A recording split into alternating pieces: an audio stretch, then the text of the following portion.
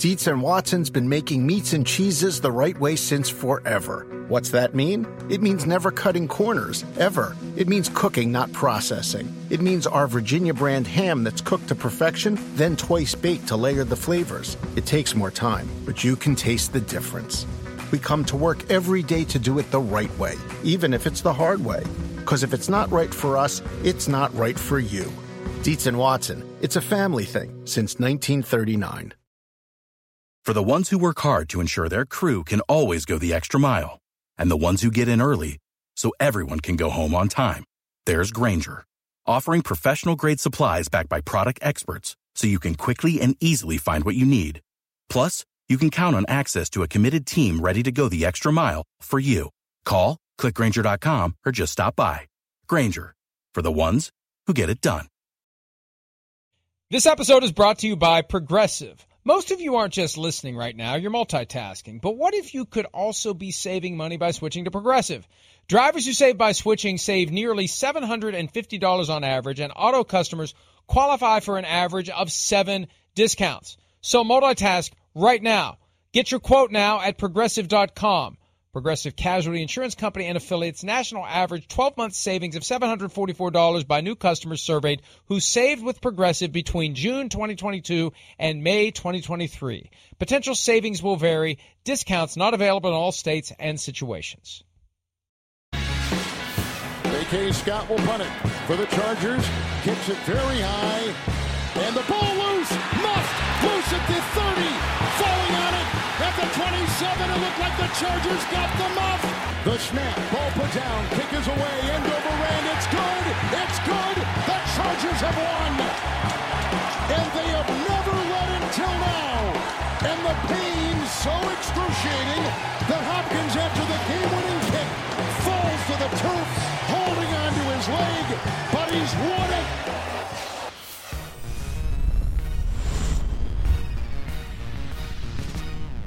And that's all you needed to see from last night's game between the Denver Broncos Just take our and the word Los for Angeles Superchargers. Not so super primetime action. We've become used to that with the Broncos. We've now seen them in primetime 4 times in 6 weeks. And there are 3 more standalone games. That's crazy. Broncos. That's crazy. Coming up over the balance of the season. It's PFT Live presented by Google Pixel. Learn more at GoogleStore.com. You'll learn more about last night's game and everything else happening in the NFL here on PFT Live on Peacock Series 6M85. Hello to our good friends in the UK and Ireland. Tape delay on Sky Sports because Chris has a potty mouth, and podcast where the potty mouth is included at no extra charge. Hello, Chris. It was great seeing you this weekend, even though you continue to ignore my invitation to show up for Monday morning show. I do. Do you know, I don't even I have not even seen a clip from Monday morning show. Are you sitting in my chair right here doing the show too? Or are you sitting a little catty corner sideways, how you like sit when we're both here? I haven't seen it. I didn't even catch a clip. I sit where the microphone is. Oh, man, so you were sitting in my seat, and you probably did. I was right there. You did probably spit into this microphone, and yeah, okay, all right. It wasn't too messy this morning when I got in here.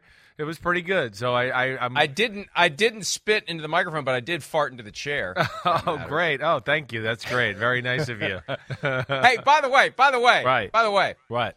Why is there the copy of my book that I personally signed and sent to you laying on the floor in that studio? Why is that? Well, it wasn't laying on the floor. Now, yes, it was. No way. That's not the one. It was yesterday. That's not the one that you sent to me personally. That's wrong. Oh. No. Okay. That's one that Matt Casey had brought in here, producer Matt Casey, who had brought in here as props, when you were, just every day, you just didn't care where you were pubbing your book. So I had it here just in case, just to hold it up and have fun in there. Got it? Got it? All right, that's fine. So it's the copy I personally signed and sent to him. There's the photographic evidence. Oh, wow. Thank you, Courtney. Yep. Laying on the floor. Wait, let's see. See, Matt. See. Look, Matt. Oh, it is Matt. Yes. It is Matt's. Yeah. All right. Okay. Mumbling, stuttering prick, you? Yeah, You're funny.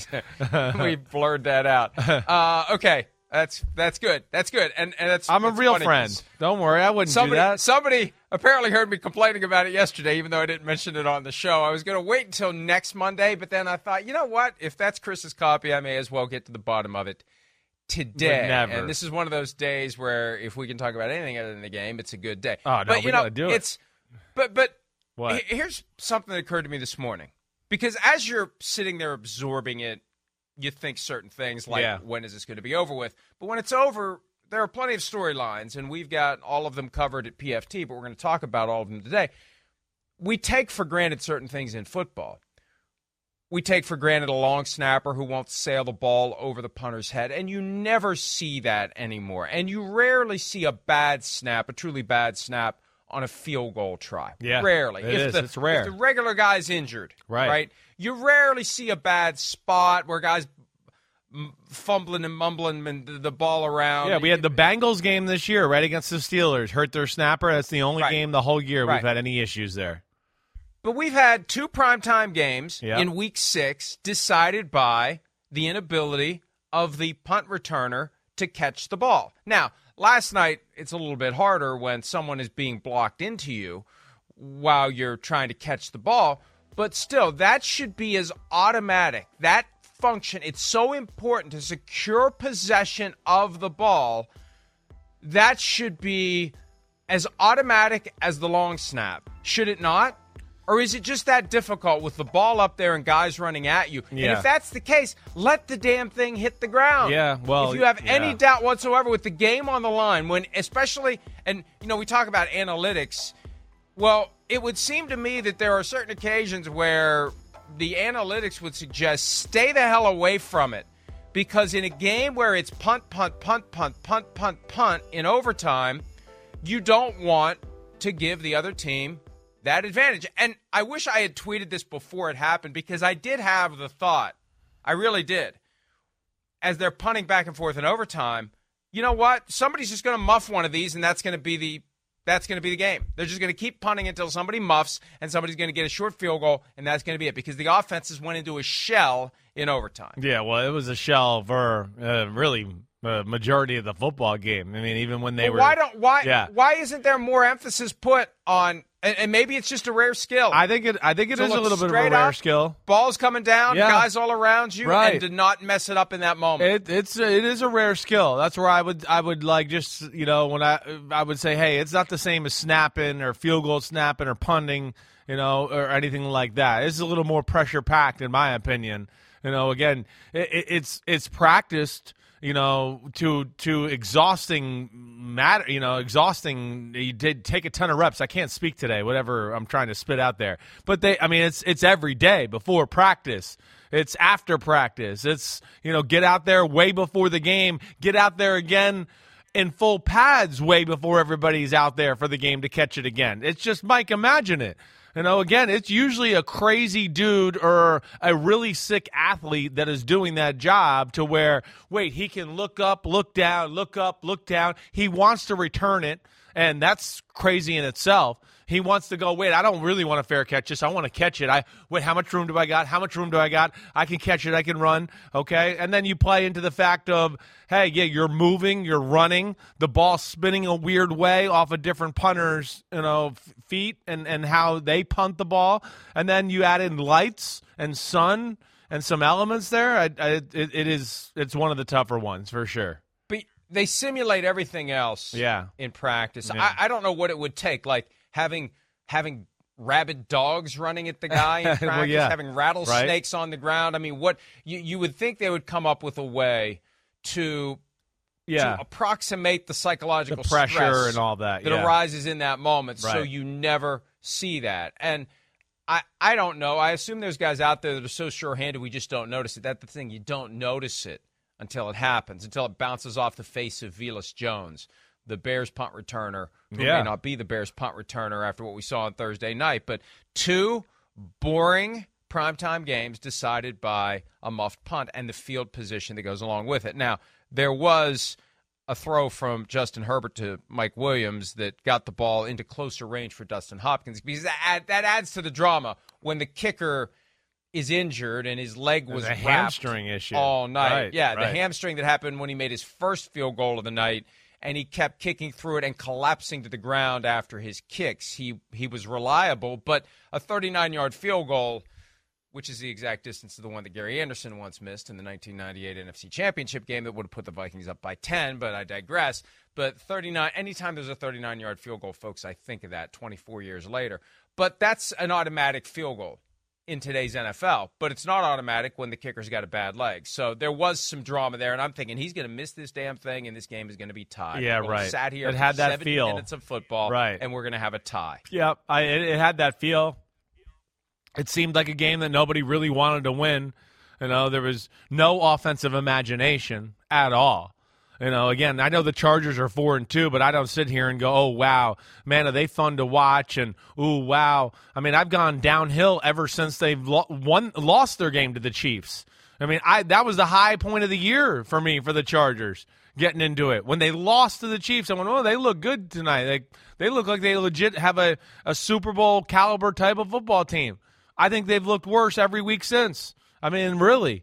It's again. What do you think it is? Well, what is it? What are you seeing? One, the defense is not special, right? We know that last night. I mean, that offense is nothing to write home about. They're not going to be compared to the greatest show on turf anytime soon. That's for sure. I mean, we'll unpack them in a minute, but they're embarrassing almost on that side of the ball, the Broncos. And then the Chargers defensively, yeah, okay, solid night, but again, I'm not going to put it in high regard against that group. They're not a great run-stopping team, which is another thing where it was weird with the Broncos last night. They didn't run the football. But then the passing offense, I mean, to me, Mike, they're doing a disservice. They're dropping the ball here with how they play football with Justin Herbert. He's the machine, right? And we talk about it all the time. When he's in the pocket, and it's just like he was last night. But can we throw a freaking ball past 5 yards? I mean, really? We're going to have one of the greatest arms in the history of the sport. One of the greatest arms in the league right now, not named Mahomes or Allen. Justin Herbert's in that conversation. You would agree. He might be there with them when the pocket's clean and all that. And all they do is throw 7- and 8-yard passes. They do nothing ever in any game, really, to push the ball down the field, other than he might throw a back shoulder to Mike Williams 20 yards down the field while he's covered. And holy cow, is it frustrating to watch. And it's got an offense that's got all the answers, but no pressure or pizzazz or anything that makes you think there's something elite about it that's going to get them over the hump to get them where they want to go. What's your thought, Mike? There wasn't it. Yeah. Well, they made the point anytime they did throw to Mike Williams, which was rare, like why aren't they throwing to Mike Williams more often? Keenan Allen's been injured. I can't imagine they miss him that much that it dramatically transforms the offense into what we've seen. But you're right, Justin Herbert last night, 57 passes, the most passes ever thrown in a game without a touchdown pass being thrown. And for 238 yards. For 238 yards is it's almost hard to do. Right? I mean, I can't even believe it. This day and age in the NFL, 57 times for 238. 4.17 yards per attempt. That is pathetic. 4.17, 1.21 gigawatts. And, I mean, you have to give the defense credit. Yeah. Because at some point, I mean, we see bad offense and we just think the offense sucks. At some point, the defense is good.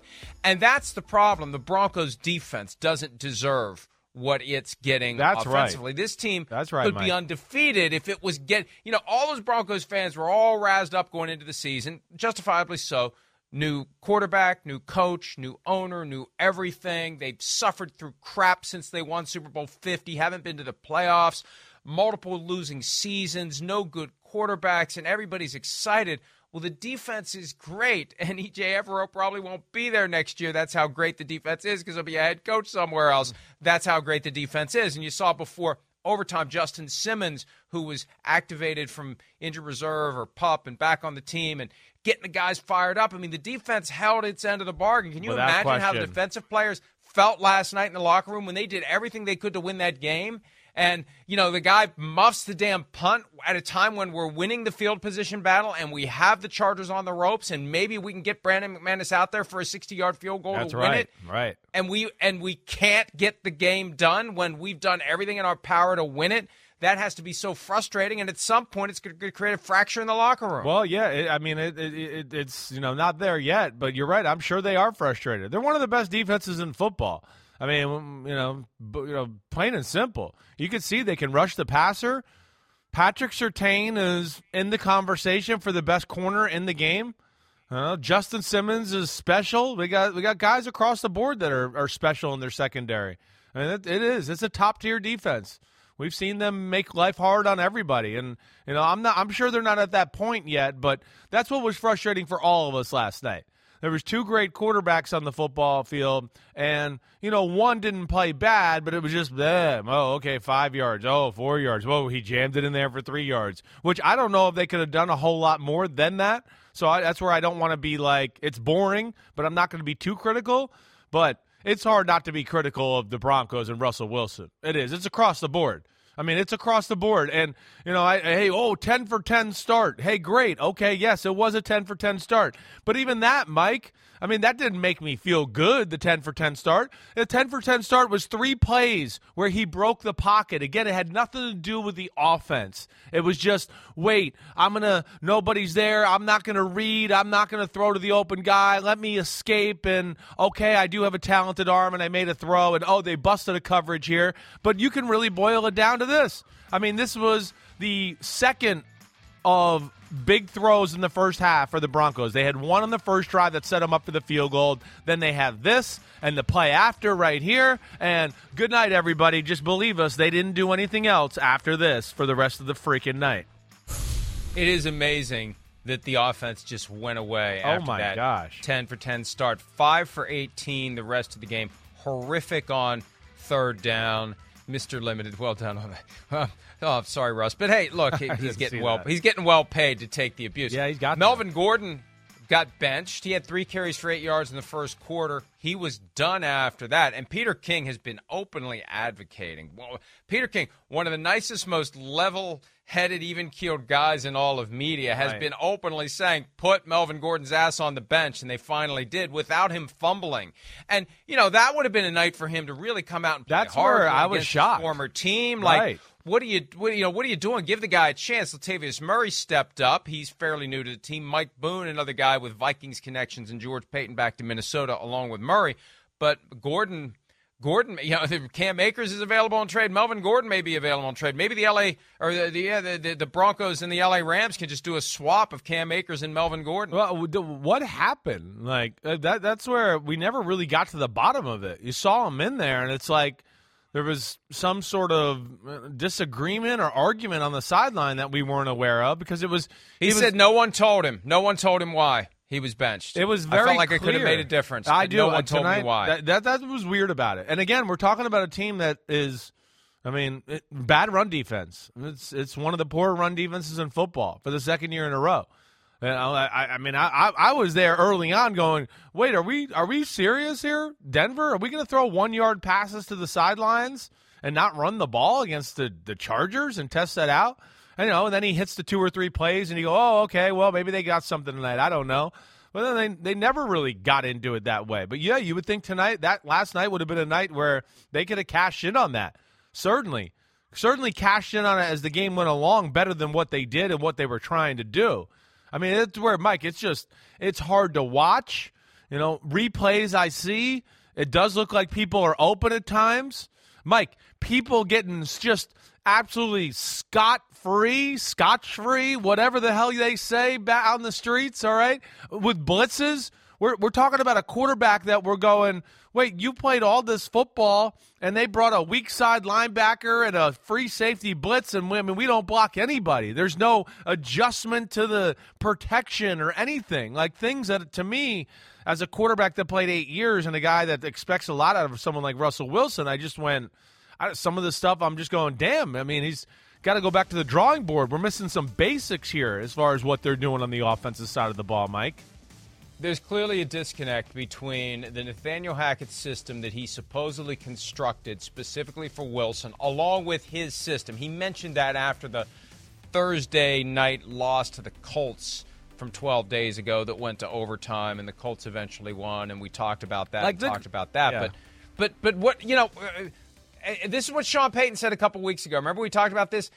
I would look at everything that Russell Wilson did when he was with Seattle that worked, and I would make sure that that's incorporated into the offense, and I would use it. It's that simple. So I don't know if there's a philosophical thing here. Nathaniel Hackett's been waiting all these years to be a head coach. Now he's a head coach. It's his team, and he's going to make the square peg fit in the round hole, and he's not going to do what works for Russell Wilson. At some point, they've got to just take a step back and do what they know Russell has done in the past that has worked. And we see it in flashes, and I know you can't make that your base offense. Yeah. Hey, Russell, just run around until somebody's open. But maybe that's what they did in Seattle. Maybe we need to go back and look. And when we see what worked for Russell Wilson, it was run around and somebody pops open. Every once in a while, you would drop back and you throw that 70-yard beautiful arc. But it's just not there unless he does get out of the pocket. No, well, yes. But the problem is he's not going to be able to run and move like he used to. And he doesn't already. He has lost a step, so he's not as dangerous as that as far as that's concerned. And we saw, some progress in the last 2 years up in Seattle with him throwing in the pocket and dicing people up to. You'd think, well, okay, I know there's some new moving parts here, and we're learning a new offense, but it should be, better than what it is. And Mike, again, I've watched just about every snap of them on the offensive side of the ball this year, where I think they are doing things that he's supposed to be comfortable with. I'd love us to play that package of plays we just played in the last little 2 series, guys, there, Courtney, if we can. Just because, even there, Mike, there's fundamental flaws. Like, first off, where are we running there? The pocket was perfect. Why did we run? Okay, I know we got 9 yards. He can't see. He can't see. I know. I hear you, Mike. At what point is that the issue? He can't see when he's in the pocket. I understand that, but at times he's also like, it's just even the package before that, guys, the one we played before that. That was like 3 or 4 passes. Yeah, I understand. But at some point, too, he's got to, nobody can see perfectly in the NFL. You got to just be able to go, wait, through my studies, through where guys are lined up, this 20-yard out. Yeah, I don't see perfectly, but he's there. I got to throw it. And he's reluctant to do that. This play here is even scary. He didn't even see the safety across it. Good thing he threw a crap ball, because Troy Aikman said it. That was going to be a pick. Here, it's step up in the pocket. Okay, I'm not necessarily disappointed with that one. That wasn't that bad. I get it, and that was a tough play. But we got another play coming up here where, again, there's another one where I go, that was fine. Stay there. You caused the chaos and the creation by moving. And there was a bunch of other plays throughout the night where I wish I could have clipped off for the show and said, hey, look at this. Why the hell is he moving? It's perfect. It's just it's really head-scratching right now. His performance, what he's seeing, the panic in the pocket, first guy not open, let me look at the rush and just run around like a chicken with my head cut off. I didn't think we were going to see this with Russell Wilson in Denver. Your criticism of Deshaun Watson back when he was actually playing football a couple of years ago was that he treated every play like it was the last play of the Super Bowl, and he was trying to extend it and do too much every snap. Sure. I feel like Russell Wilson, despite the calm demeanor and the smile and all is well when he's talking to the media, I think inside there's a storm raging, and maybe he thinks any given snap he can turn it around. And he's feeling that pressure every time he has the ball to reverse now 6 weeks of frustration. And next game it'll be 7 weeks of frustration. And he feels like there's so much on him in that moment, like the pressure on the guy to catch the punt. Like he feels that tremendous pressure constantly because he knows what people are saying. He knows how people are reacting to him. There has to be some sort of turmoil in the locker room. There has to be between the offense and the defense. I don't know if you noticed this, but at the end of the first half, he made sure he stood out there in the hallway and welcomed every member of the team into the locker room. Now, did he do that because he knew there was a camera there? Quite possibly. But I think they're doing everything they can to hold this thing together because he's the one that is going to be regarded, as this continues, as the main reason why it's not working. And I said before the show, I saw Drew Lock's name trending on Twitter, and I couldn't help but wonder whether the Broncos fans are saying, can we just have Drew Lock back at the trade deadline? That'd be hilarious, right? Give us him back. Give him back to us. And we'll keep him here, and we'll keep Geno too. We actually don't even want Russell back. We'll keep Geno. We'll give you Drew Lock, and we'll go from there.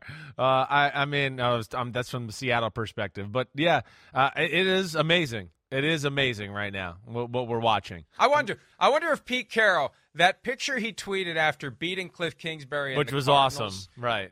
I wonder if that's his setup when the Broncos are on in prime time too. I have a feeling that Pete's sitting there all chill and happy. Right. He's got to be. He's got to be. He'll never admit it. This is amazing. He's got to be loving every minute of this because he's been vindicated. Even though the Seahawks are 3-3, although in the NFC 3-3, hell, in the AFC 3-3, you're right in the thick of things. All right. But Geno Smith is playing great. Yep. And Russell is playing as poorly as he could have possibly played. Pete Carroll is vindicated by the first 6 weeks of the season. Yeah, I think without a doubt. Or anybody that was been up in Seattle that, had beef with Russell Wilson or didn't like, the way he treated guys or the fact that he got too much attention. I think they're all smirking.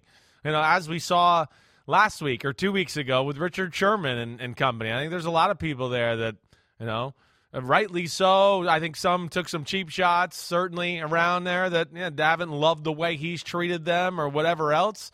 And now they're basking in the glory of his, horrible football play. But I don't You know what, Mike. though? Let me say one thing. Yeah. Let me say one thing. Yeah. Because Richard Sherman's got this podcast now, and he put out a teaser last week that Marshawn Lynch was going to be on. And they created the impression in the teaser that Sherman and Lynch crap all over Wilson. And Lynch was actually very empathetic and very charitable toward what Russell's going through now.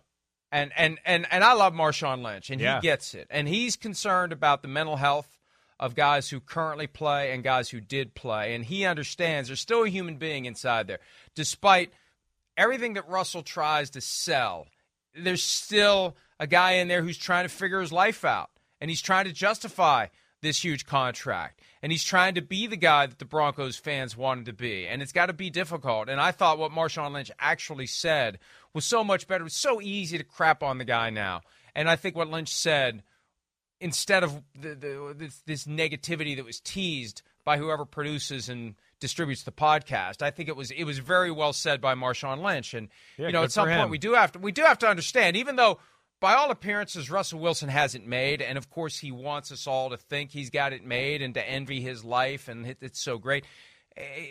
Right now, he's going through some stuff. He is, just like Tom Brady, and these guys are human beings, and we need to. It's easy to pile on, but we need to remember that at the core, there's some stuff that they're both dealing with right now.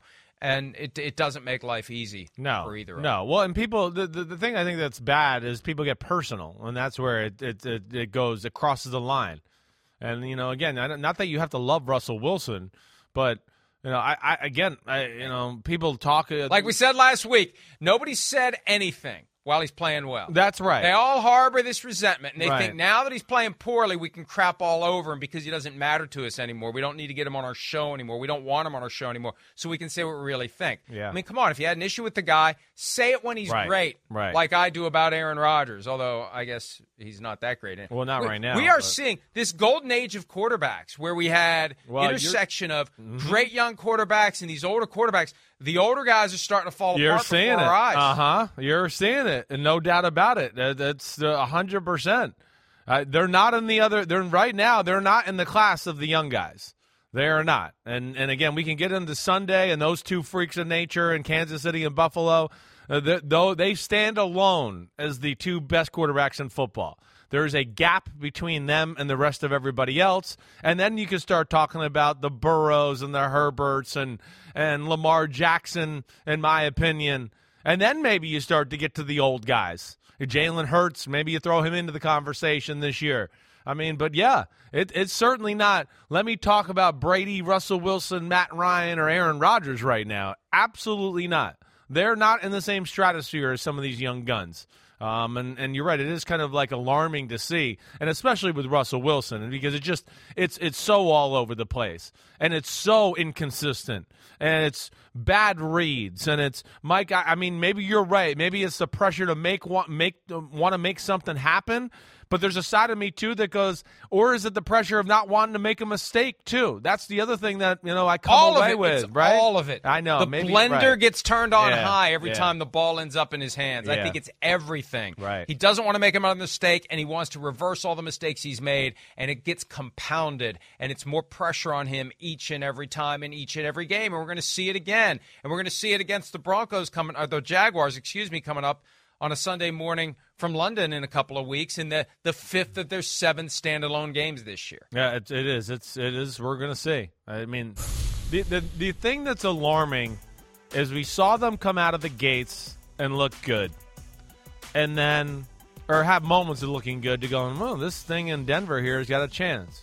And we haven't seen really anything that even resembles the second half of the Seattle game since that.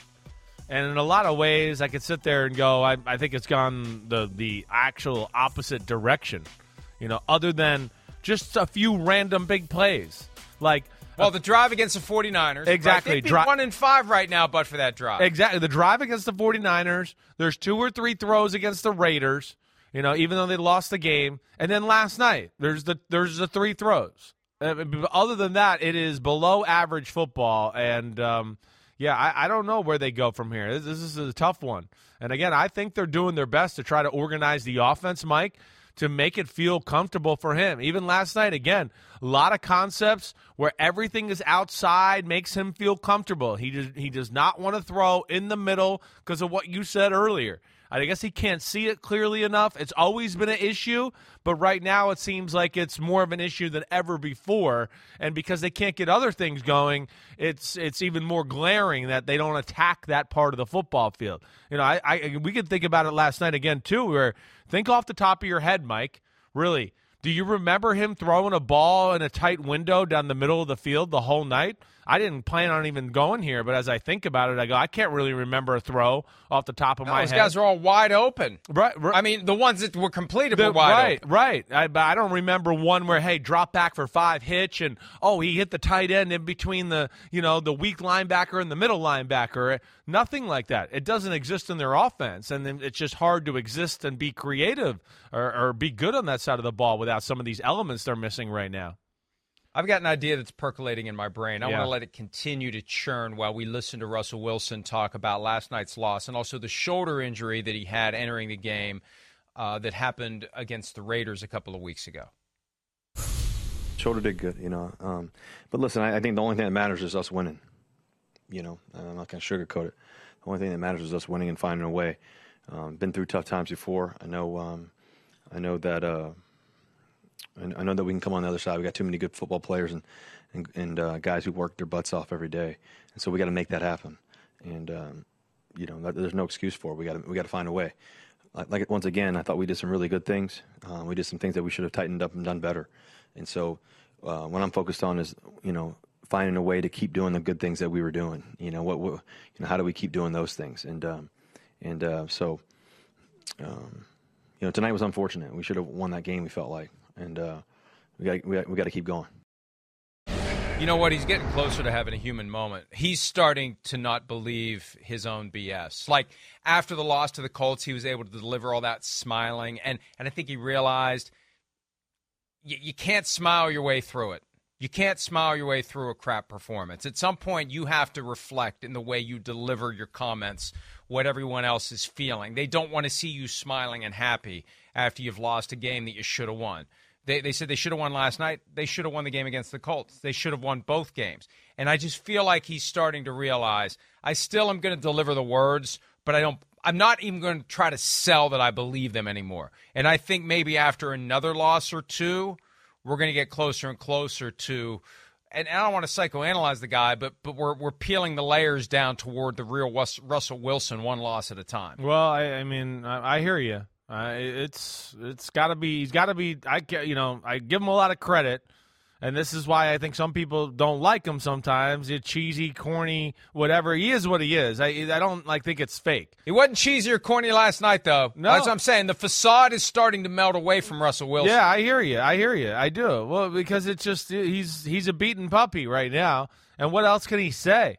So he's got to start, kind of being real with the situation here a little bit, and can't just always spin it as, wait, I'm oblivious to the world, the glass is half full, because that'll also be like the guys in the locker room be like, is this dude delusional? Like, it's not sunny and the glass is not half full.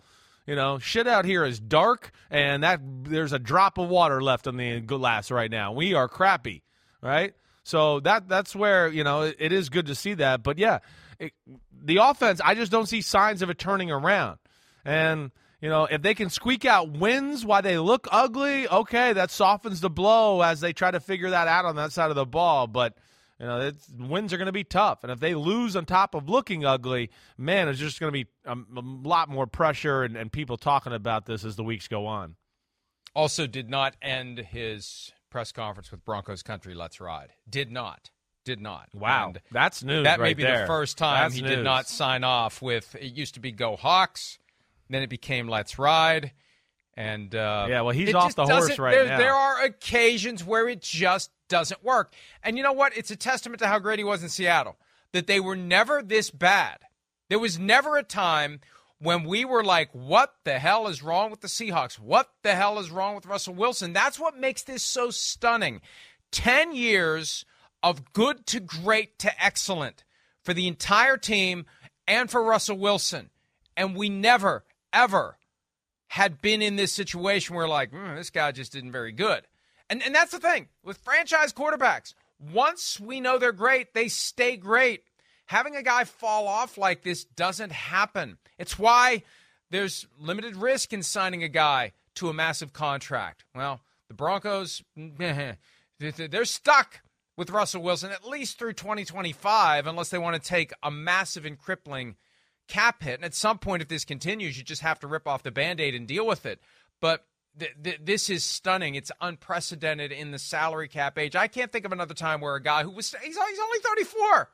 I don't know. Is he or he turns 34 next month. He's right in that gulf in the early to mid 30s. He should not be falling off like this. Not when Tom Brady is still going fairly strong at age 45. Yeah. And Aaron Rodgers in his late 30s, Matt Ryan in his late 30s. This shouldn't be an age thing for Russell Wilson. I don't know what it is. And you know what else is going to happen? After every loss, we're going to hear of another injury. Now there's a hamstring that supposedly happened fourth quarter of last night's game. So you got the shoulder, you got the hamstring. And if he's ever benched, I don't know, not that they got anybody to bench him for. No, they don't. But he's never going to be benched. He's going to be too injured to play before he's ever benched. Yeah, no, it's crazy. It is. And yeah, he's taking some hits, and a lot of that, I will say a lot of it, again, their offensive line's solid. It's not great. I know we had moments of seeing Khalil Mack and company collapse the pocket. But, man, as we talked about earlier, some of the hits and the running is also just it's him. It's unnecessary. It's him not working the offense, working the pocket. And, yeah, Mike, I mean, it is shocking to see. I can't remember a move by a big-time quarterback like this that's this bumpy where, we're just so accustomed to seeing him be a clutch and the way he plays and operates. It's just it's all in shambles right now. The one thing is he's going to continue to work. I'm not going to, throw in the white towel on Russell Wilson yet. That's for sure. I'm not. He's been in these, problems and battled back before.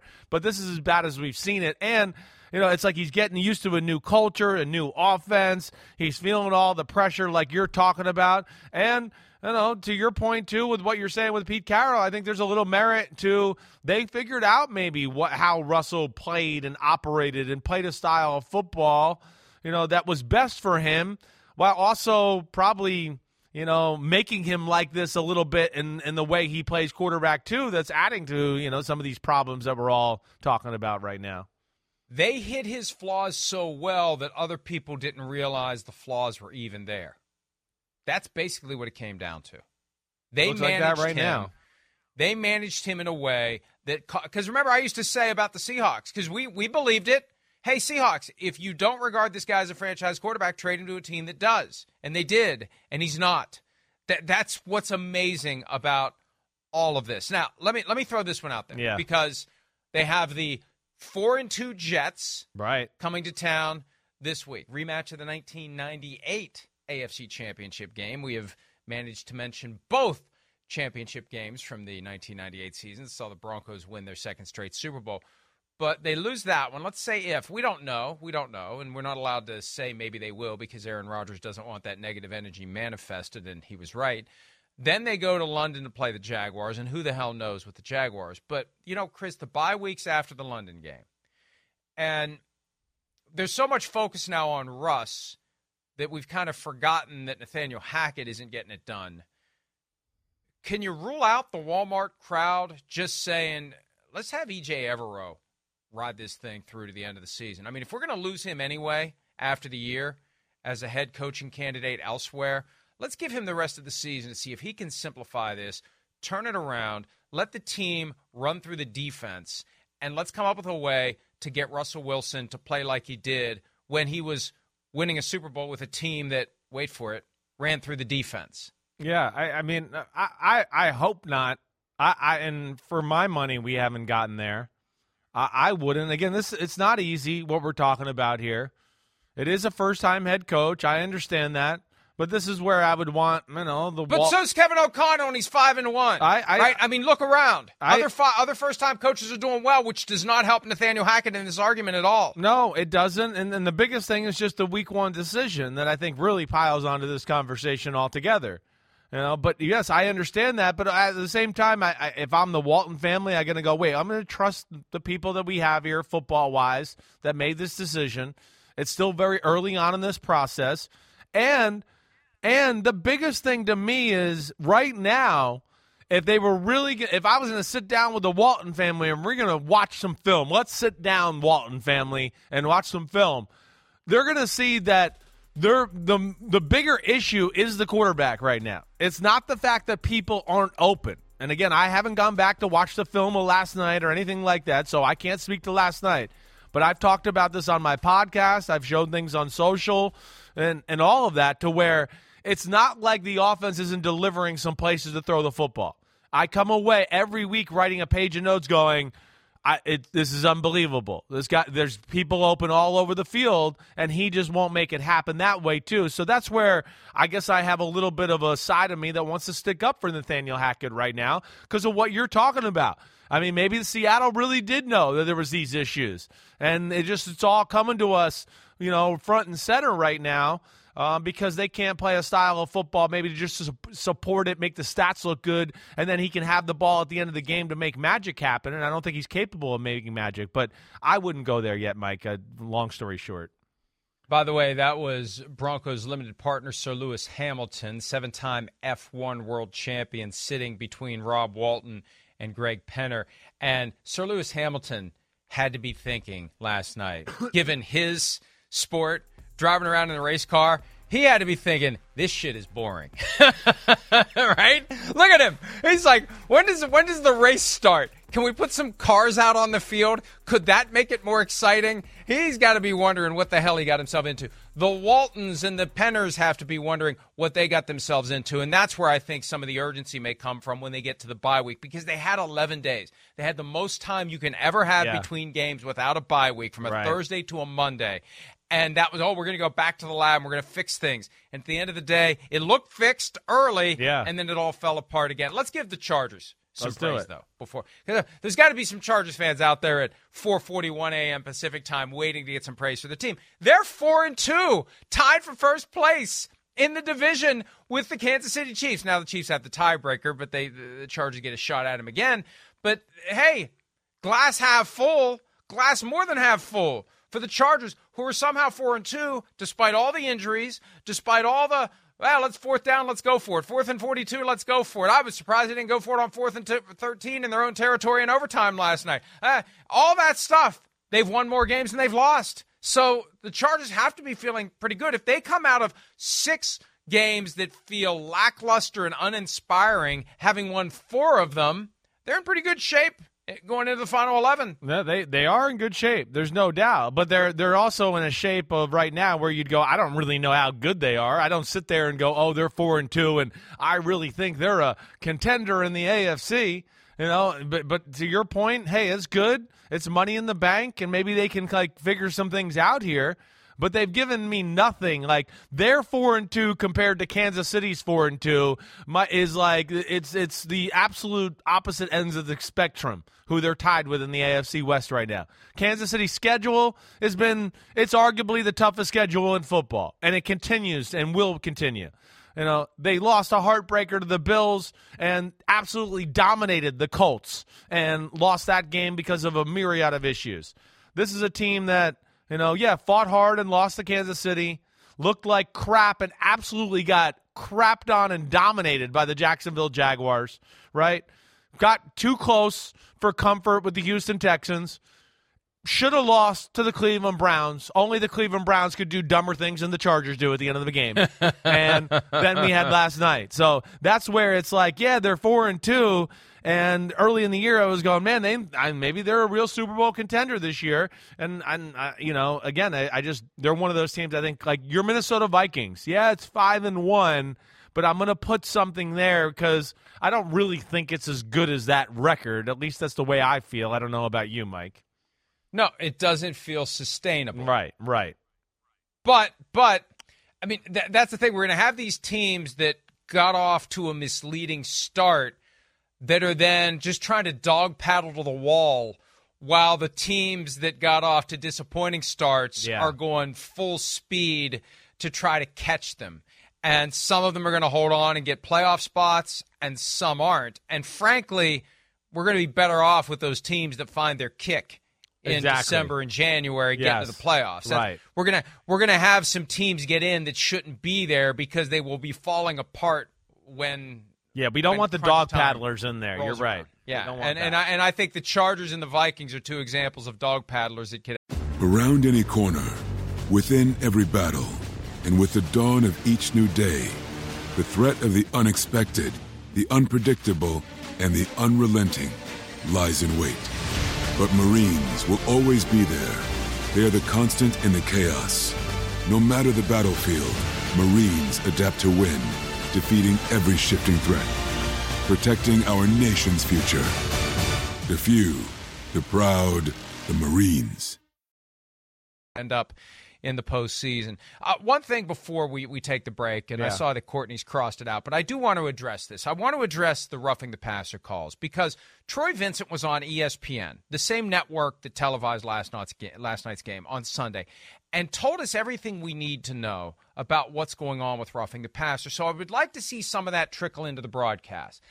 When there's a questionable call, and there were two of them last night, Morgan Fox hit Russell Wilson, and it was flagged. Bradley Chubb hit Justin Herbert. When in doubt, whip it out. Well, and that's what I don't care if John Perry agrees with the call or not. That doesn't tell me what's going on. What's going on is the referees are told, when in doubt, whip it out.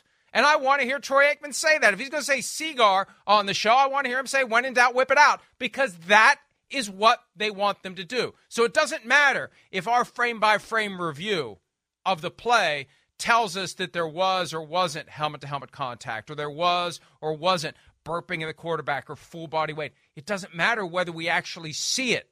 What matters is they tell them, you've got the latitude to be wrong. We want you to be wrong because we basically want a force field around these quarterbacks. We want the defensive players to think twice before they hit them because we don't want them to get hit. We don't want them to get hurt. This is the polar opposite of Bountygate. We want to do everything we can to keep these guys healthy so more people will tune in to watch Justin Herbert versus Russell Wilson instead of Chase Daniel versus Brett Rippon. That's what it's all about. And Troy Vincent told us that on the same network the day before. So it doesn't matter whether you agree with it or disagree with it. What is happening here is they're told it's okay to be wrong. Go ahead and be wrong. Yeah, I understand that. I get that. But it's wrong. And it's wrong about the sport, and it needs to be fixed, and it needs to be adjusted. Oh, I know. So, but the fans who aren't watching the pregame shows, and we know the numbers tell us, especially the morning pregame shows, they're not watching. Right. It needs to be communicated to the fans during the games that this is what's happening so they understand it. So I mean, they still may be pissed off, but at least they understand what's going on. We need to tear down that wall and be transparent about it. And I'm calling on all networks to do it, including ours. You need to do it during the games so the fans understand what's happening. So it's not, are these referees blind? Are they inept? Are they corrupt? no, no, no. The league is telling them, don't be afraid to be wrong. That's why it's happening. Yeah, I know. It's egregiously wrong. It's stupidly wrong. We're calling flags for kissing guys on the cheeks now. I mean, it's horrible. And it's messing with the natural bylaws of football. It's taking away intimidation. Let me make the quarterback feel uncomfortable. And the biggest thing is that it's taking away, and this play, again, this one's, I don't have a problem with this, even though he was pushed into that guy, where you go, I don't know what you want him to do. You know, we didn't see the full. When in doubt, it looks like it, so you throw it. And I'm at the point now where I'm bracing. Every time a quarterback gets hit, I'm bracing for the flag. Well, are we going to get it? It's like flipping a coin. And that's wrong. That's wrong. That's a blatant ruining the sport moment, Mike. That's wrong. And it's wrong because this is too. I don't know. Right now, the 2002 Ravens could never win the Super Bowl. The 2015 Broncos could not win the Super Bowl. The 85 Bears could not win the Super Bowl. The 86 Giants couldn't win the Super Bowl. Probably 2 out of the 3 early Patriot dynasties could not win the Super Bowl because they'd be illegal hitting the quarterback too hard, too much. And it would be, we gotta give him first down. It's taken away a huge, like, if you don't have a superstar quarterback, then you're just not allowed to win anymore in football. That's basically what they're doing. And I hate it. And I'm going to continue to get on them about it. It has to be changed. Owners, meet up. Are they meeting today or next Tuesday? Today. Yeah, get that shit straight. Hurry up. 6 words, I think. Get that shit straight? Oh. No. Here's the reality of the NFL. Defense wins championships. Offense makes money. And that's what it is. I said this last week. There should be a firewall between the integrity of the game and the NFL's business interests. And Troy Vincent's appearance on ESPN convinced me that they have torn the wall down. And they're admitting it. He started rattling off that 95 of the top 100 most viewed shows on TV last year were NFL games. We want that to continue. It's not about the integrity of each game. We're willing to screw a team. This is basically what they're saying. We're willing to screw a team with 15 yards of field position and an automatic first down that saves a drive and hurts the other team. We're willing to do that if it means sending the message there's a force field around these quarterbacks. We want them to be preserved. We want them to be healthy. We want them to be able to play. Why has it gotten worse, though? We want to make money. Why has it gotten worse? Well, that's where nobody's gotten hurt in 10 years. Nobody gets hurt. I know, but maybe they're trying to hold these old quarterbacks together as long. Maybe as that boring ass game last night would have been better if you could hit the freaking quarterback. Maybe that would have been better. And maybe that Colts shitty-ass game on Thursday night against the Broncos would have been better if you could punish the quarterback and maybe would have some strip stack fumbles, turnovers, and some things to tune into. But instead, it's patty cake, Baker's man around the quarterback. It's wrong. It's wrong. And it's not affecting the sport that much. Peyton Manning retired, Tom Brady retire next year, and we'll all watch the Bucs play. We're not going to go, oh, no, Tommy's not, the quarterback's not there. We all watch. Doesn't really matter. It's not that important. They're ruining the sport. It's stupid. It's as you could tell, it really bothers me. And as we go to break, let me just remind everybody that Chris is not a former defensive player who is salty about the inability of defensive players to hit quarterbacks. He's a guy who gave his spleen and nearly gave his life being relentlessly punished back in the day when they didn't throw the flag over and over again. So if anybody has the authority to comment on the issue, I would say it's Christopher Davis. Thank you, Mike. Let's take a break. PFT Live, presented by Google Pixel. We'll continue right after this.